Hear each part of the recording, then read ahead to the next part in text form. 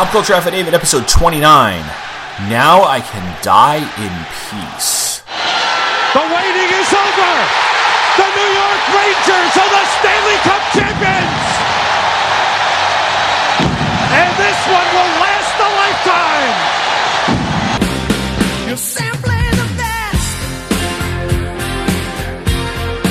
Better than all the rest.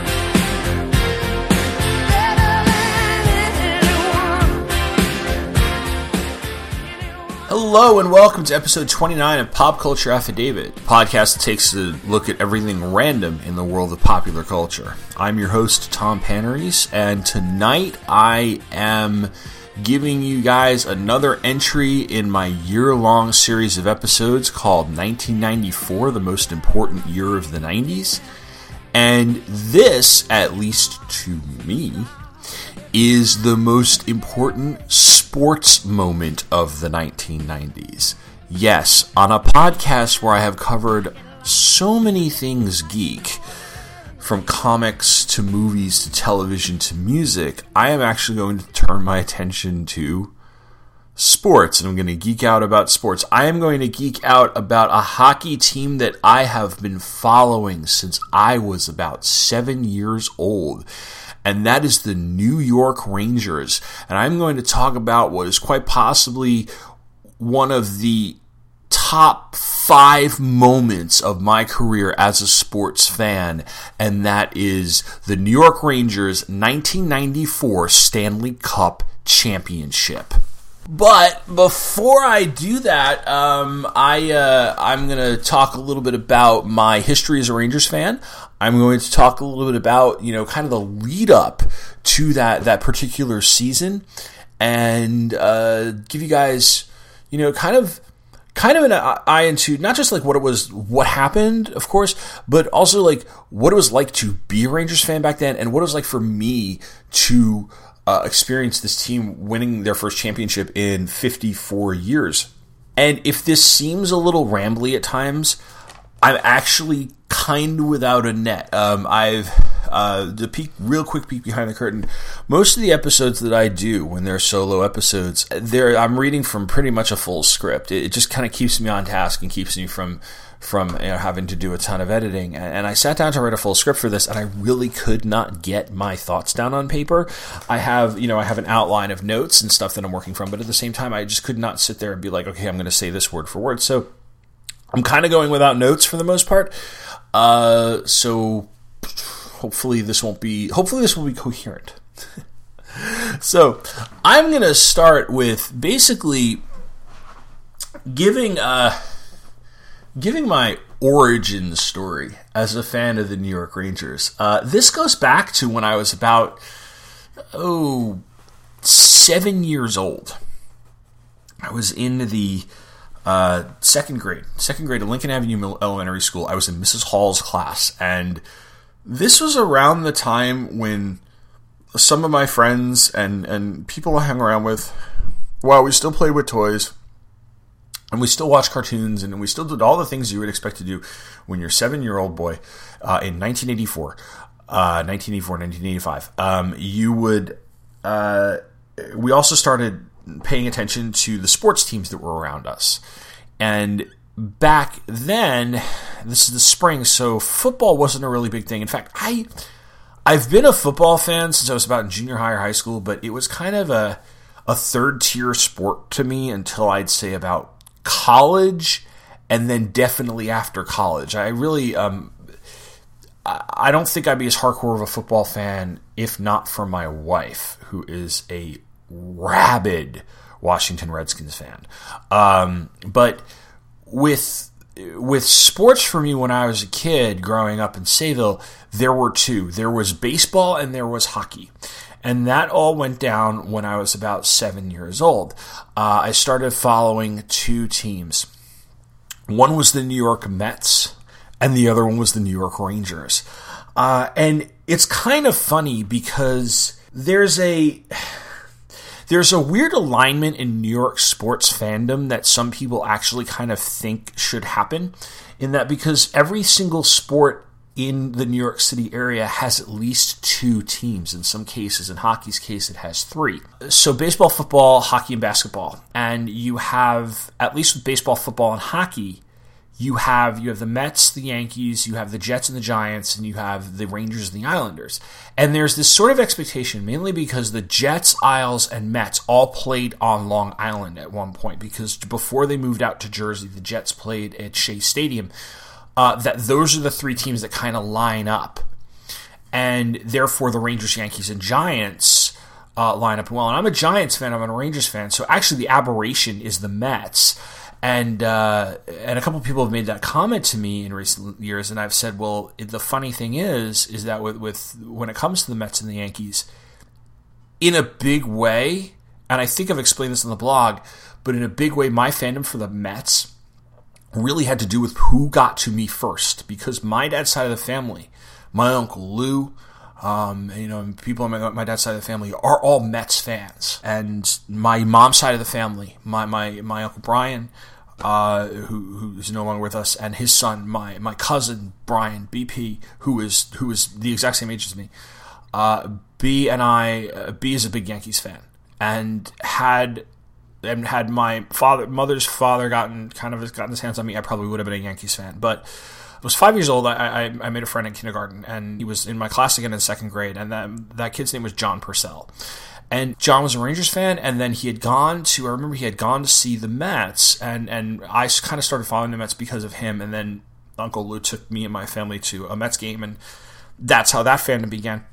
But with the Rangers, he is really, really, really into hockey, and this is something we bonded on because I started following hockey, and I happened to pick up the Rangers at a good time back in 84, 85, because the Rangers were in the Stanley Cup playoffs, and they made it to the conference finals, the conference championship. I believe it was the Wales Conference at the time, and they played the Montreal Canadiens and lost in that round. So it was 1985, 1986. And 84, 85, it was 85, 86, and that's my bad. And I just kind of like negated the last few minutes, but it was 2nd into 3rd grade. John was in my class. I started following the Rangers the next season. They lost to they lost 4-1 in the Wales Conference Finals to Montreal, and I took a minute. I edited this part out, but I went over to the bookshelf. I have a book called The New York Rangers, Broadway's longest running hit, which was a kind of a souvenir book, this big kind of coffee table souvenir book that came out about 1996 or so, and it has basically details of like each season, so I can kind of look at this and at least get my facts straight if I had it in front of me correctly. But what are you going to do? So anyway, I start following the Rangers, and it's kind of the second level sport for me. Baseball is so much my focus through the rest of elementary school, probably because I play Little League, and then into junior high school. And the next time I remember the Rangers being kind of a big part of my life, so to speak, was the 89-90 season. And that's when they went to the second round of the playoffs. They had defeated the Islanders, and they lost to the Caps. And I think the reason I remember this is because John had the highlight video from this season. And the highlight video was called Poised for Glory. And it was this sort of look at a team that was kind of rebuilding itself. They had a new owner, and they picked up over the last couple of years a new backup goalie in Mike Richter, who I recognized from the 1988 U.S. Olympic hockey team and was not that impressed with, but then again, what did I know at 12 or 13 years old? Plus, I was a fan of John Van Beesbrook, who was the starting goalie for the Rangers. He was my favorite player at the time. So Richter I kind of didn't pay much attention to, but the guy I did pay attention to, and I did remember from that, the same 88 Olympic team was Brian Leach, the defenseman. And I was a big fan of him. I was a big fan of him through his whole career at the Rangers. And this was a team that was one of those teams. I think Bernie Nichols was on that team, and Beezer was still on that team. I think the Oilers won the Cup that year, but it was this sort of like the video made it seem like they were getting ready for something bigger, and you kind of got that sense, if you really look at that season. This is sort of the first step toward what would eventually be the Cup championship season. The one thing I remember from that, and this ties into the other thing about being a Rangers fan that I had to deal with, was the Islanders. And the Islanders series was one that we all paid close attention to. And the Islanders, as Islanders fans, would remind you time and time and again, and probably still do, won 4 Stanley Cups in a row back in the late 70s and the early 1980s. Which is a very, very impressive feat. I mean, it's hard to win 4 championships in a row. Shit, it's hard to win 2 championships in a row. But the team, the people fade out from a team and they come in, and they had brought on a young kid in the mid-'80s, Pat LaFontaine.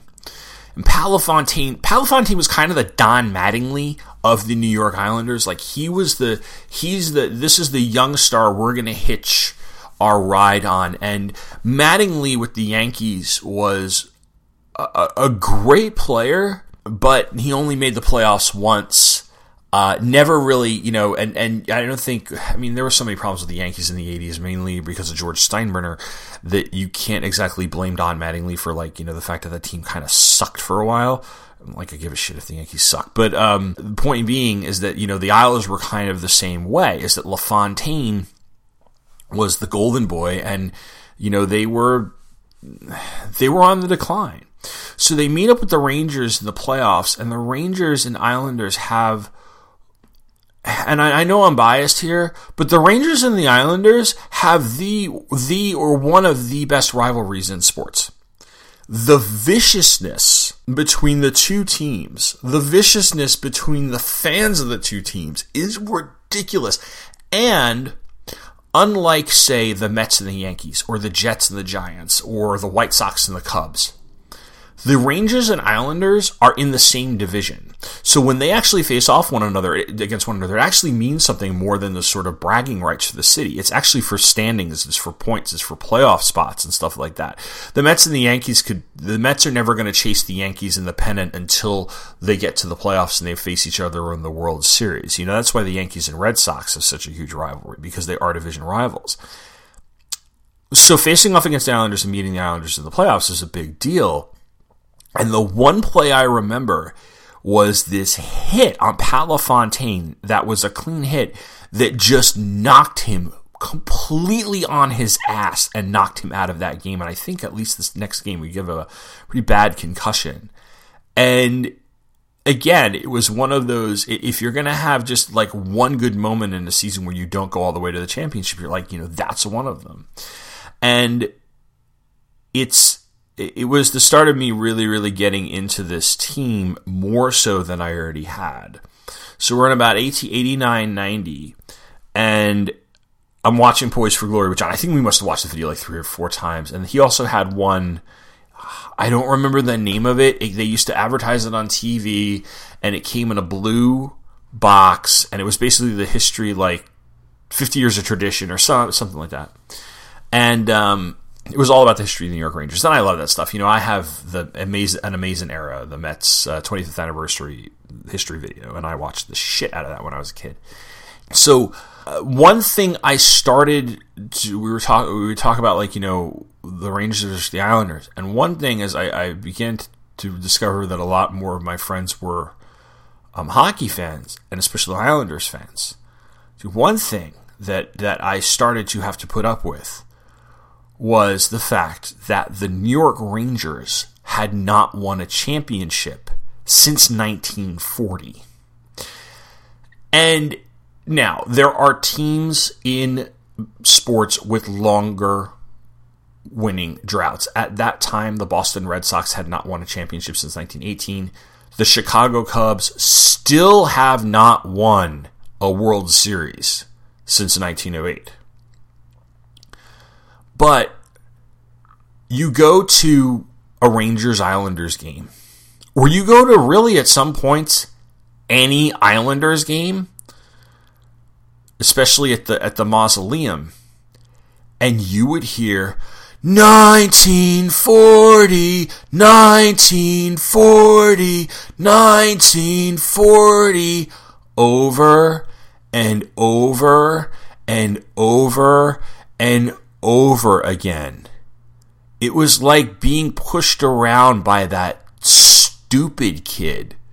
You know, you're a loser, boom, you're a loser. Like, there's no real comeback for that, because you're going to say, oh, come on, what about the fact that we beat you last week? 1940. And then there was like, oh, well, the Rangers suck, clap your hands. If you know the Rangers suck, clap your hands. If you know the Rangers suck, 50 years without a cup. If you know the Rangers suck, clap your hands. And they'd add, the numbers to it and stuff. And there was like a t-shirt where it was like the nice shiny Stanley Cup that the Islanders still had from 84, and the one covered in cobwebs that the New York Rangers had since 1940. And we had to put up with this shit because we were in Islanders country. It was Long Island. That's why they're called the Islanders.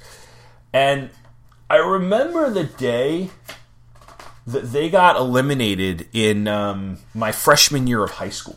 It was I think it was like 91-92. The Islanders, I don't think it made the playoffs. The Islanders finished with a losing record. They were 34-35. They only finished with 79 points. The Rangers won the Patrick division. This is one of those things about those early 90s Rangers teams. They kept winning their division for at least the first couple of years. And that's a big deal. So okay, like you're there again, poised for glory. They beat the Devils in the first round of the playoffs, and that's the other team. That's the other team in the area that are the fans are just as vicious. We're just as vicious to each other. In fact, there's a whole Seinfeld episode about it. And the Rangers and the Devils would play in the Stanley Cup championship final, in the Stanley Cup in the conference finals in '94, and I'll get to that, of course. In fact, I think the only thing that Rangers, Devils, and Islanders fans ever agree upon is that we all fucking hate the Flyers. But anyway, so the Rangers, they defeat the Devils 4-3, and then they face off against the Penguins, who do go on to win the championship. This is when Lemieux had those great playoff runs. And I remember the day they were eliminated, I'm sitting in Mr. Tabor's, this is like first or second period computer graphics, like advanced computer graphics class. And Tabor had this computer lab type of room in the basement of the high school, and it was next to Mr. Dove's class, and Mr. Dove taught architectural design. And between the two classrooms, there were windows. I guess just to let them more lighted. And somebody had a copy of Newsday. On the back of Newsday was, just basically, if I can remember it correctly, it was pictures of the Rangers bench. Everybody's looking dejected, and it was just some headline about, once again, the curse, blah, blah, blah. And they're just holding it up to the windows. A bunch of Islanders fans in the class, they knew me, and I think John was in the class with me, and a couple of the Rangers fans, and they're holding up to the window, and they're just going 1940 through the glass, and I'm just sitting there just like, oh, fuck you, just like so pissed off. And I think while I had been a Rangers fan for the almost 10 seasons, I'd say about 7 or 8 seasons now, it was one of the first times where I really felt and understood the pain that came with it and the bullshit that came with it. And so again, I had to deal with it. In fact, I had to deal with it the following year, my sophomore year of high school, when the Rangers finished dead last in the Patrick division, 34-39 with 79 points. The Islanders went on one of those runs where they went all the way to, I think they went all the way to the conference finals and then lost to Montreal. Like, it was one of those crazy, like, improbable playoff runs. And then Montreal, they beat Pittsburgh. Pittsburgh was the defending champions, and that was this huge deal. I remember some, and they had I think they had defeated the Caps as well. And I remember there was a hit by Dale Hunter on Pierre Turgeon. That I'm sure Islander fans to this day, just if they're listening to this, would like winced at that, because it was one of those just like, it was a pretty dirty hit too. But the Rangers were losing. And I remember, like, again, fucking 1940, I was in Great Adventure in New Jersey.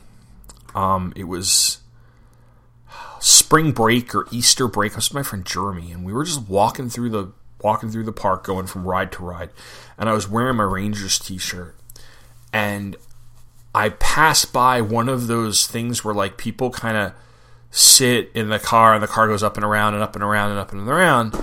And I hear from there, 1940, and I look around and they're not going to make the playoffs. I was like, okay. But so that's basically the lead up, and that's the lead up to what ended up being a season that really is one for the ages, because the Rangers at the beginning of 1993-1994 were playing. I remember one of my teachers who was an Islanders fan even admitted, we're playing like, quote, phenomenal hockey for most of the regular season. They finished with a regular season record of 52-24. This was the year that the league realigned slightly. And you had a couple of different divisions where you have the Northeast Division, the Central Division, the Pacific Division, and you have the Eastern and Western Conference, as opposed to the classic Adams, Norris, Smythe, Patrick divisions with the Wales and the Campbell Conference. I miss the old names, I have to admit. Maybe it's just because it's just me, but I really do miss the fact that they were named. I know for like fandom sake, I guess, or accessibility sake, if you name it like East, Northeast, Southwest, Atlantic, Pacific, Eastern, Western, it's more accessible. But I love the tradition and the old names and things like that. But anyway, so they start off great, and they win the division. The Islanders finish at about 500. The second to the Rangers is New Jersey and Washington. New Jersey, Washington, and the Islanders are the three teams that they would face off with on their way to the Cup Finals against Vancouver. And the thing about this, and one of the things I've always loved about this season, aside from the fact that the Rangers won the Cup, is how they won it. Because, like I said, you've got Islanders fans and 1940 and all that shit. And they play us in the first round, or they play the Rangers in the first round. And earlier in the season, the Rangers had done something that they hadn't done in quite a number of years. And that is that they beat the Islanders at the Nassau Coliseum. And so that's one thing. It's like, okay, maybe we can do this. And the other thing is that then they play the Islanders in the first round, and they slaughter them. I think the Islanders scored like one goal or something. They blew through the Isles 4-0, and then blew through the Capitals 4-1. And I took this as a sign when I was a kid, because I remembered Poised for Glory, and I remembered that the order of opponents was Isles Capitals, and they got past the Caps, and I was like, ooh, they might do this. In some ways, it's like, that's a big deal. To me, that was a hurdle, because the last time I remember seeing them go this far, it was the Capitals that stopped them, and they beat the Capitals handily. And so they would face off against the Devils in Vancouver, and you had, for the first time in a while, you had a really, really tight team. Mike Keenan, who had a reputation. Mike Keenan was kind of like, I've been trying to think of the type of coach you can compare him to from other sports, and I'm thinking of almost like a Bill Parcells. Volatile relationship with the front office, known for his methodology. It kind of had this methodology of like, I'm going to do this and you need to stay out of my way. And really did his best to be tough yet motivate his players. You had Mark Messier, who had been brought over a couple of years ago for this express purpose of bringing a Stanley Cup to New York, because he had been, after Gretzky left Edmonton, he took over and he won one more cup with them. And, that was a pretty big deal out there, but this is like, all right, Mess is going to bring the cup. We've got homegrown talent like Leach and Richter, who I was reluctant to like because Beezer, he took over for Beezer, because Beezer went to the Panthers that year. But everything was gelling. Everything gelled through the regular season, and it was gelling through the playoffs. And then they got to New Jersey. And I'll talk about that series after the break. What's wrong, Star Wars fans? Disney killed the expanded universe. They killed the whole thing. It's dead. Every single book. Not just the novels, but the comics. And the video games, too. It's like they're just stories, and Disney threw them out like stories. I hate them!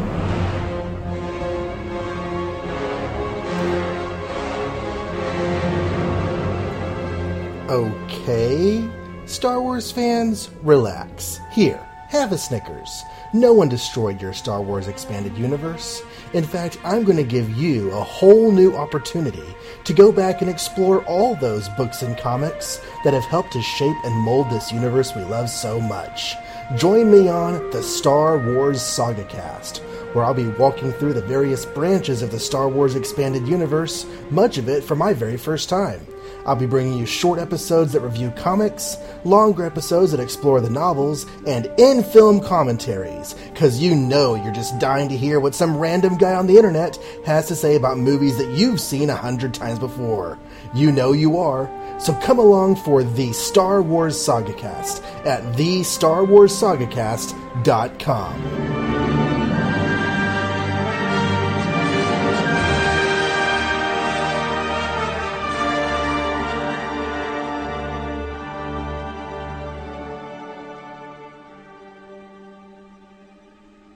And we're back. So, one of the things that I didn't have growing up was cable television. And if you have known me for a while, you know that I've beaten this joke like a dead horse into the ground, dug it up, beat it again, and then made it into glue.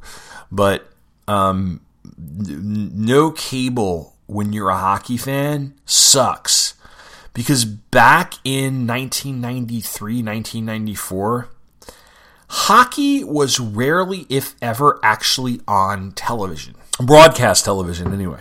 Every once in a while, WWRR out of Jersey would air a Rangers game or something. But for the most part, you had to have a cable subscription, and you had to have either MSG Network for the Rangers and Sports Channel, I think, for the Isles, and maybe the Devils as well. I don't remember what you would have to watch to get Devils games because I'm not a Devils fan. But yeah, so you have the Rangers on MSG, Madison Square Garden Network, because the Rangers, of course, play at Madison Square Garden. Duh.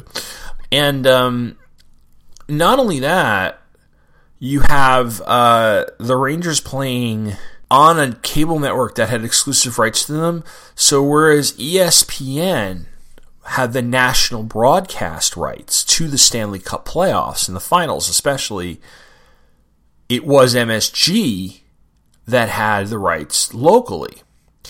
I didn't get either anyway, so I was not able to watch the Rangers Cup run on television. I did, however, have a radio in my bedroom.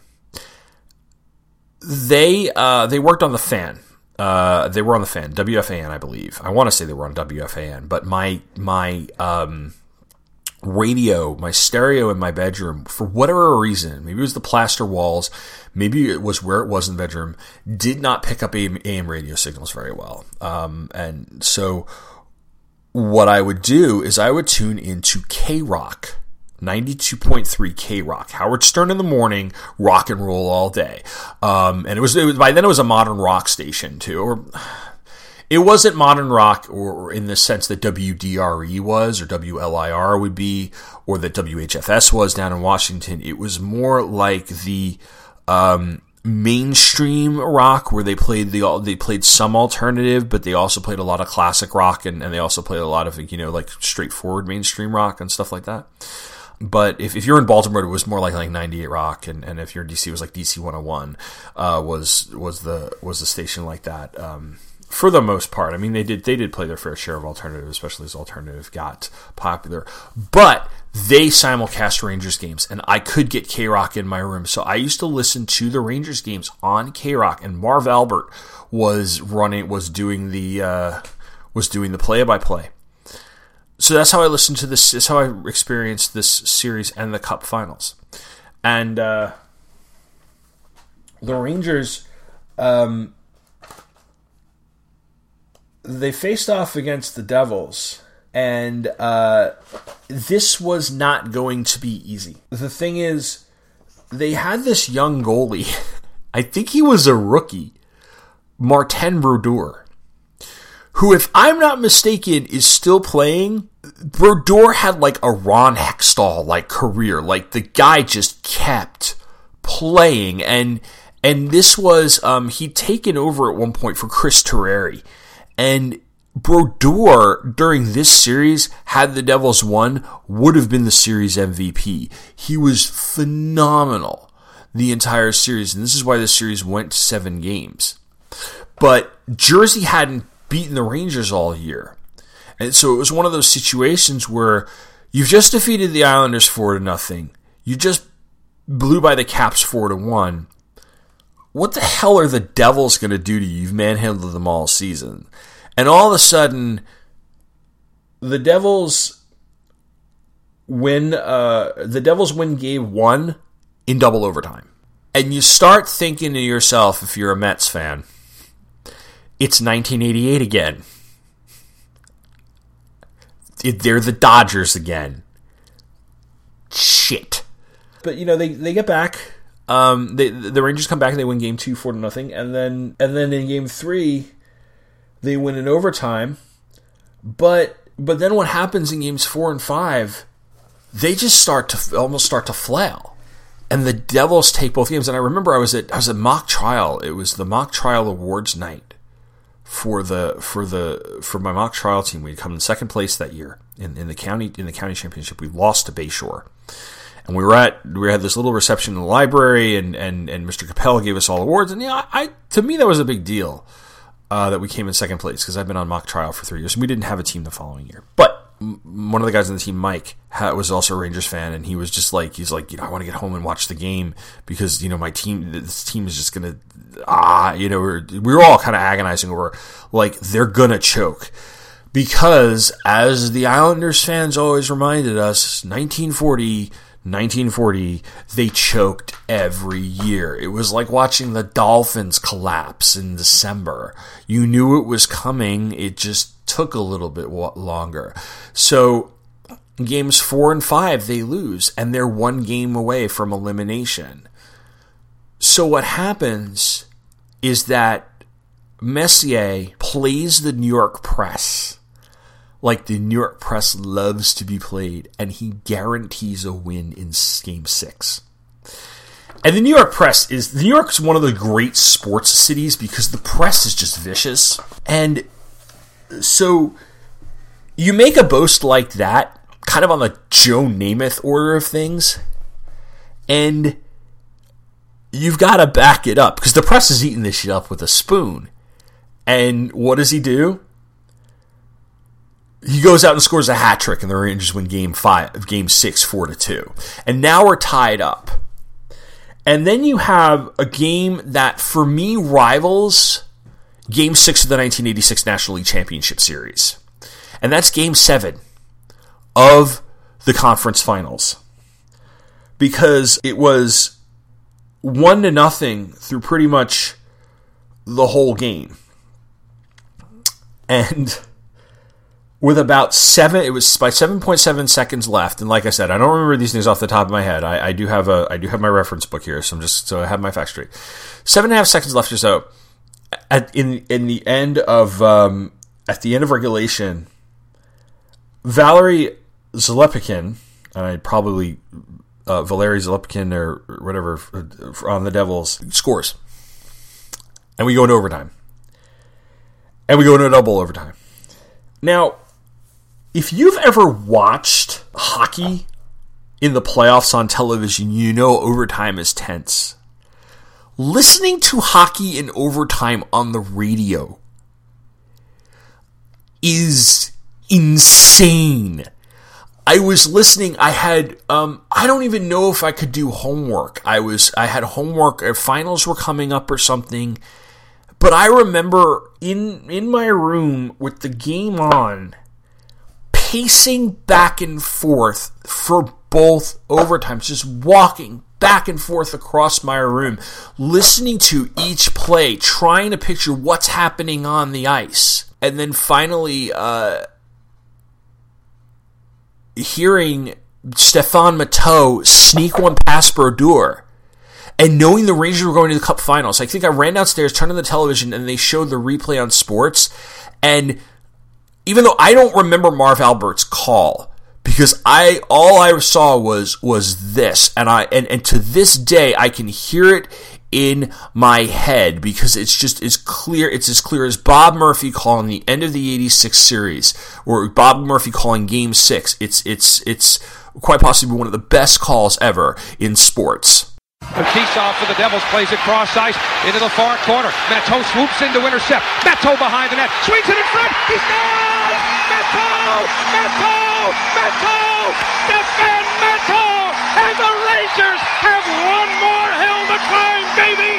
But it's Mount Vancouver! The Rangers are headed to the final! And this was just like, oh my God. I mean, this series was a beatdown for the Rangers, for the fans. It was just, they came out like, you even wondered, I think a lot of people wondered, were they going to have any gas in the tank for Vancouver? Because Vancouver was not a cream puff hockey team. Vancouver had played some seriously phenomenal hockey in the Western Conference, and they had played some great playoff series, and they had two great players leading them. One was Pavel Bure. I believe they called him the Russian Rocket. And Pavel Bure was, just a powerhouse on the level of a Lemieux, a Gretzky, or a Messier. I mean, the guy was a superstar. He had a great shot. He could skate like crazy. And then you had a goalie, Kirk McLean, who was just like, it was like facing off against Brodeur or Richter or somebody. It was like, okay, they have weapons. This is not going to be easy, especially after Game 1 when they lost. And I always have to remind myself, they lost Game 1, even though they beat the Rangers in overtime, and then the Rangers went on to win the next 3. And the Rangers going on to the next 3, I think, made me kind of complacent. I was listening to all the games on the radio, and there was this one game. It was game 5, where you're calling. They win Game 2, Game 3, Game 4. Game 5, they're in the Garden, and the Rangers had never won the Stanley Cup in Madison Square Garden. One of the well-known stories is that I think it was the 1940 Cup. They had to win it on the road because they'd basically been kicked out of the Garden in order for the circus to be in town. So much like the Sox at Fenway or anybody at home, you want to win the Cup at home. I mean, granted, you just want to win the Cup, but Game 5 set up they could win the Cup, and the Rangers, the Canucks go up 3-0. Then the Rangers get 3 back, and then the Canucks score 3 more. It's this crazy ass third period of a game where the Rangers end up losing 6-3, and it was deflating, especially when the Canucks won Game 6 4-1 over in Vancouver. And I remember just every night I'm listening to this, and it's like, and I'm listening to them lose these 2 games, 5 and 6, and thinking, I just remember thinking, I mean, I don't think I lost hope that the Rangers were going to win, but again, it's the Rangers. And you could not root for the Rangers in 1994 without having that voice in the back of your head, usually your asshole Islander fan friends, going, 1940, they're gonna choke, or whatever. And it's in there, and you're just sitting, and I remember sitting there, I was, we were sitting there for quite a while, after Game 6, and thinking, they're gonna rip my heart out. And so what we've got is Game 7 in New York. About halfway through the first period, Brian Leach scores. And I'm sitting in my room, the radio's on, I'm studying for a pre-calculus final.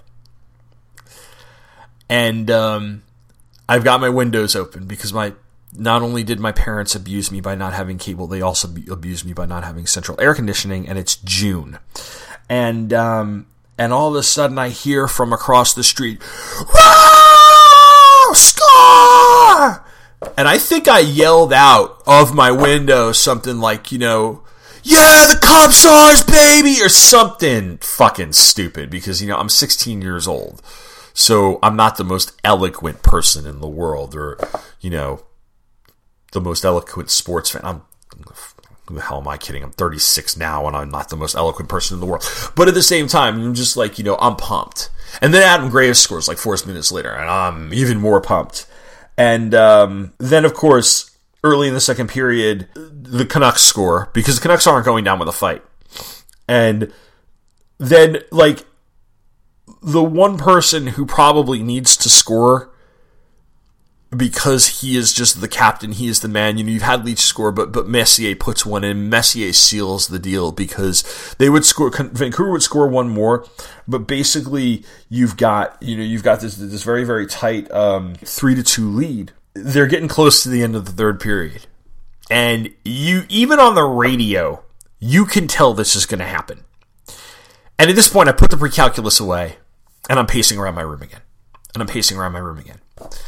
And I'm listening to the call, And it's weird because what happens with about 2 seconds left in the clock, the puck goes from one end of the ice to the other. And if you're unfamiliar with hockey, Vancouver touches the puck, which if you're unfamiliar with hockey, this is a penalty. This is the violation called icing, which means that there's a stoppage of play and the puck's brought back to the other end of the ice, and there's a face-off in that zone. I'm talking out of my ass here, but I'm pretty sure it's to prevent teams from constantly dumping the puck all the way to the other end. So, probably have to do with all offsides rules as well. But, so you have an icing call with about 1.6 seconds. And they bring it back to the Rangers zone. And, a lot can happen in a hockey game in 1.6 seconds. That's long enough to at least win a face-off and get a shot off. The Rangers send to the circle Craig McTavish, who I think anybody on the Rangers, any Rangers fan will remember for 2 things. 1, taking this face-off, and 2, I want to say he was the last player in the National Hockey League to play without a helmet. I may be wrong, but he did not play with a helmet, and this is 1994, so I'm pretty sure he was the last one to ever play with a helmet. When you retire, that was it. They would never stand for that nowadays with all the concussion things going on, especially in the NFL.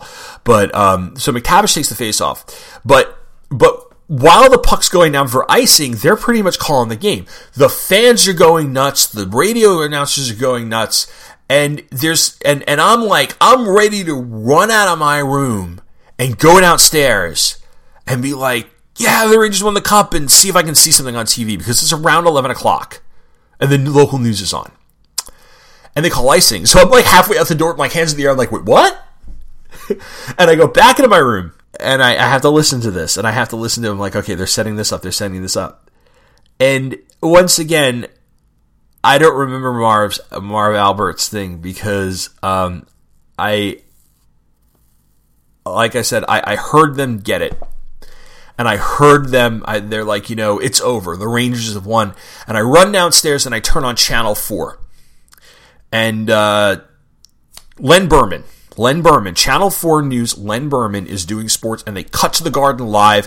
And I did see the call. One of my second favorite call of the playoffs, which was the actual face-off. They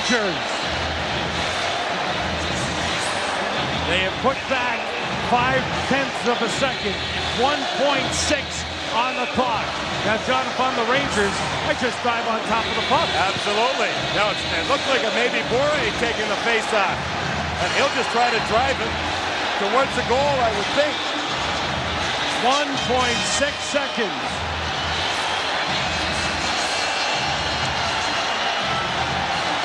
They have one man back, and that's Brown. Borey's going to go ahead with quick hands. McTavish will have to nullify it. Here it is. The waiting is over. The New York Rangers are the Stanley Cup champions. And this one will last a lifetime. No more purses. This is unbelievable. These people have waited a long time. Fans, players, coaches. Unbelievable. Let the celebration begin. And from there up until, quite a while, they live broadcasted from Madison Square Garden. And I got to watch the Cup come out, and I got to watch all of this, and I got to watch Mark Messier and everything. These people have worked so hard. Ladies and gentlemen, Hang on. the Stanley Cup.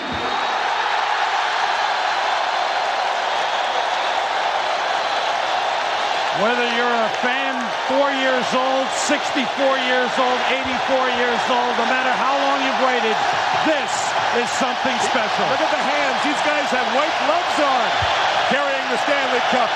That is precious. It's beautiful. And it's going to have the New York Rangers all over it. Well, New York, after 54 years, your long wait is over.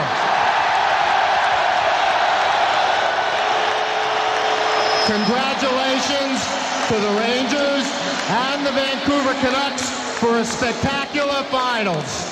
Congratulations to Bob Gutkowski, Neil Smith, and Mike Keaton, the entire Ranger organization, and most importantly, the players. Captain Mark Messier, come get the Stanley Cup.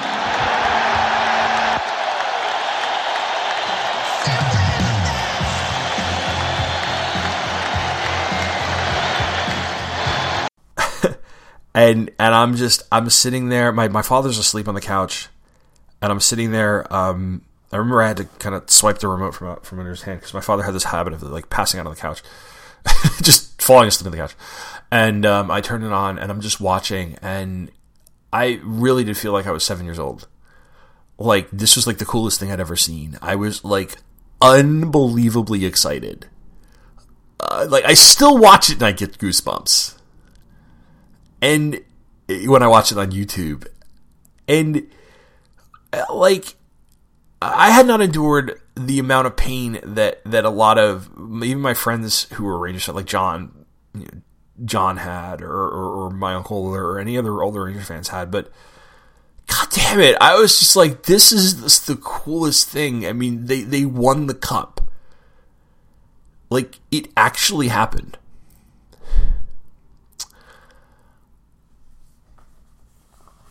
And I'm going to take a quick break, and I'm going to come back to wrap up with a couple of things.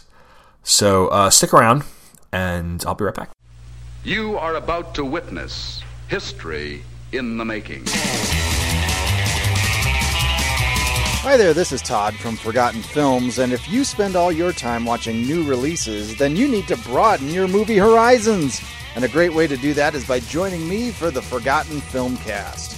We don't talk about the new releases, we don't even talk about the classics. We talk about the movies that time forgot. On each episode, I'm joined by another film blogger to discuss a film that may or may not be worth rediscovering.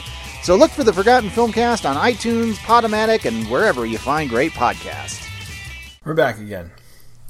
At this point, I just want to talk about a little bit about the next day, because one of the things that, for some reason, I wanted this, and what I did was I had a final exam the next day. I had my final exam in pre-calculus with Mr. Prescia.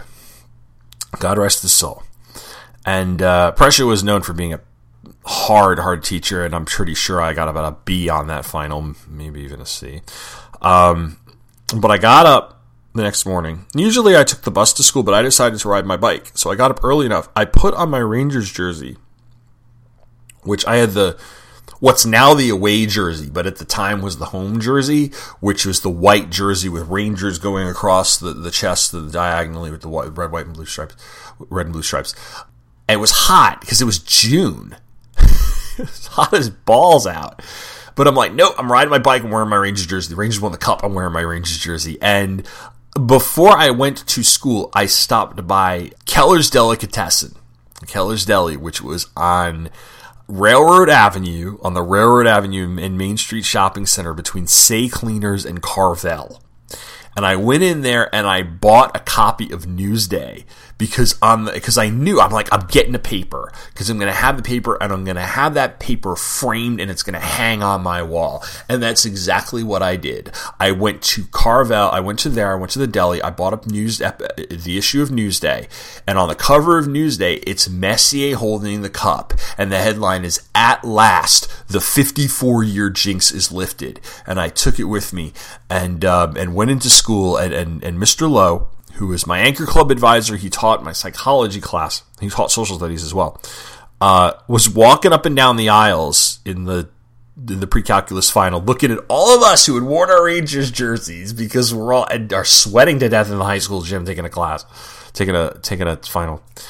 And he's going, "Look at all the Rangers shirts." And I must have had the biggest shit-eating grin on my face when he said that. Because, again, I'm riding this high of just this high of this is so awesome. And then I went home, I don't know if it was the next day or the day after, and watched the parade on television. And it might have been the day after, but I watched the parade on television.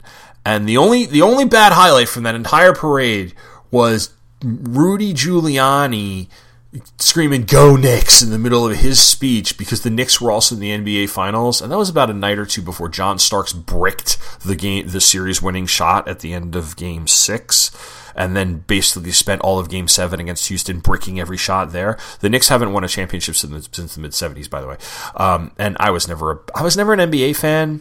Never ever wanted to be a Knicks fan. So you to that. But I love college ball, but I just don't like the NBA. But anyway, again, it was the only thing I compare it to was when I was a little kid and my dad taped, or somebody for him taped, the Mets parade, and I got to watch the Mets World Series parade.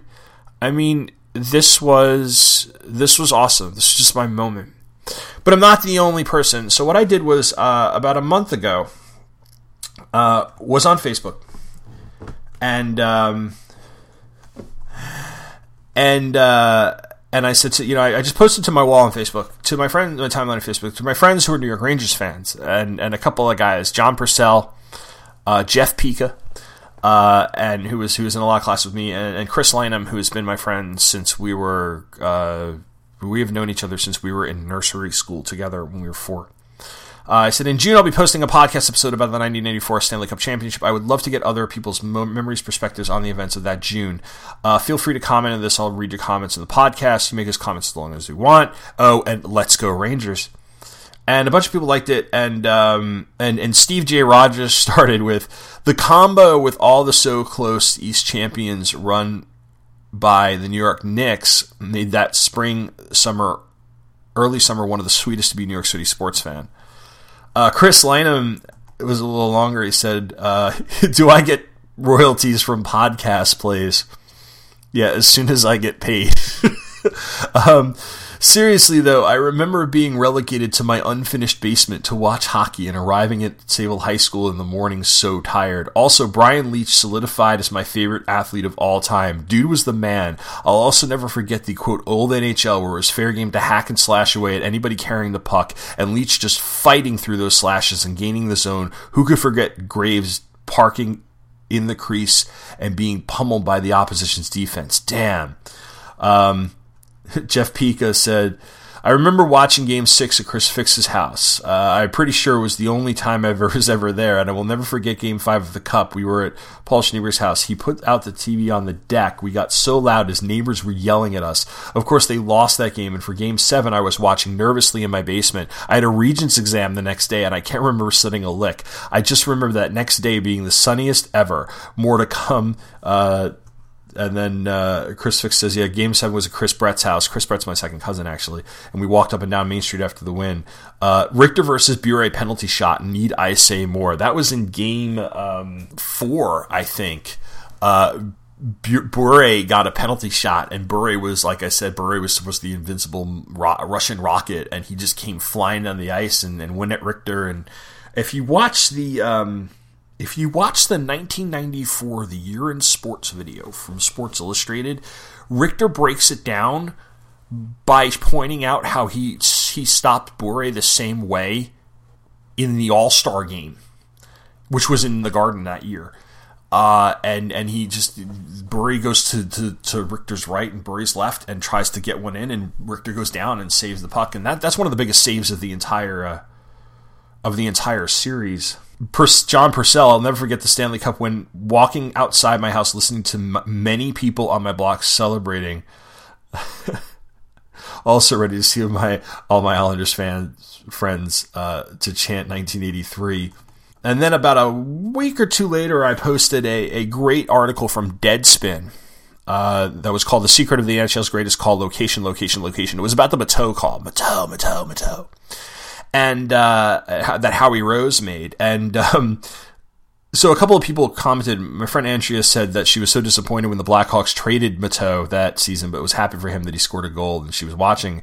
And Pika responded again, "Another story for your blog. During this series, I wonder how many people remember that back then games were not nationally televised, and that meant Devil home games were broadcast on Sports Channel." Okay, a channel most Ranger, Yankee, Knick fans had no use for at the time. To watch Messier's famous "Will Win Tonight" game, his friend Paul and him rode bikes to Ground Round up on Sunrise Highway at Raft Avenue. Wow, I wrote up, actually, to plug my blog, I actually did a blog post about Ground Round and bowling alley birthday parties. I think they did this late last year. Anyway, so he and Paul rode their bikes to Ground Round, ordered a burger, and then annoyed the waitresses. We just kept refilling sodas the rest of the way so we could stay and watch the game. For Game 7, I was playing hockey after the rink had closed at Face-Off in Bayport. We heard with the Shays, we heard the famous call over the loudspeaker that had the game wired into the office. And I was just like, and I said, I was listening to the radio. He's like, you should have come out with us. We'll fix that when time travel is invented. And that's the thing about this. I talked to a lot of my fellow comic book and movie and music and TV geeks, and we talk about common experiences that we have. And this is me geeking out about sports because you bring up something like this, especially something that is so special, and you ask guys you went to high school with 20 years ago what they remember, and they respond with this, and it's just like it meant something to all of us, even if we were all together at the same time. But it meant something to all of us in some way or another, and we all have these different experiences. And it is one of those "where were you" moments. It's a very localized "where were you" moment because it's a New York sports team, so it's not a world event, and it's a triumphant event. But I have my cover of Newsday framed. I took it to the Hall of Frame in downtown Sayville, and it had it framed, and it hung over my bed for years, and now hangs on the wall of my classroom, surrounded by other papers, surrounded by laminated copies of the Mets 86 championships from the Daily News, giant Super Bowl ones from Super Bowl 25, and then the two that they won with Eli Manning, and it's flanked right now by the Baltimore Sun of Loyola winning the National Lacrosse Championship a couple of years ago. But, man, if that ever was like the one, if that's the one just like I come back to, 16 years old, sitting in my room, pacing back and forth, listening to this, hanging on every word of somebody describing it to me because I can't watch it on television, and trying to figure out what's going on. And finally, just that release of a win and the release of the cup, and seeing that cup in the next season, seeing the banner being raised and knowing that 1940 was gone. They shouted it out of the Garden that night. It was, I don't remember who was on the mic, but they said, okay, one more time, and they just started shouting 1940, 1940, and it turned into 1994, 1994, and these are the images that I remember, and the reason this episode is called Now I Can Die in Peace is because one of the most lasting shots that I ever have of the post-game celebration was a guy holding up a banner that says, Now I Can Die in Peace. You know, which is repeated over and over. And the sports guy, I'm sorry, Bill Simmons, you did not invent that.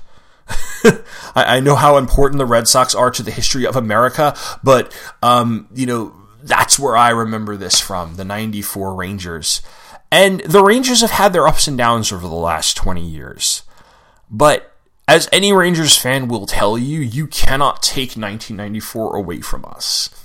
And win or lose, I can always go back and remember that, and I can always go back and remember the time, and I'm nostalgic and I'm sentimental about it.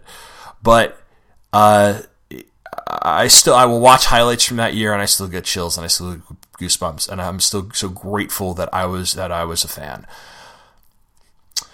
Next time around, I'm going to try to get myself on a bi-weekly schedule here. And next time around, I'm actually going to take a break from 1994 and look at the summer movies from 1999, 15 years ago. Between now and then, right after this episode airs, probably about next week, check out the blog, because the other event that was going on at the time that really kind of blew up right after this was the O.J. Simpson case. And I'll be writing about that next week on the blog, because it's been 20 years since the Bronco chase. So until then, thank you for indulging me on this trip down memory lane, and this trip down sports championship memory lane. And I hope that you all have a good evening, and thank you for listening. And let's go Rangers!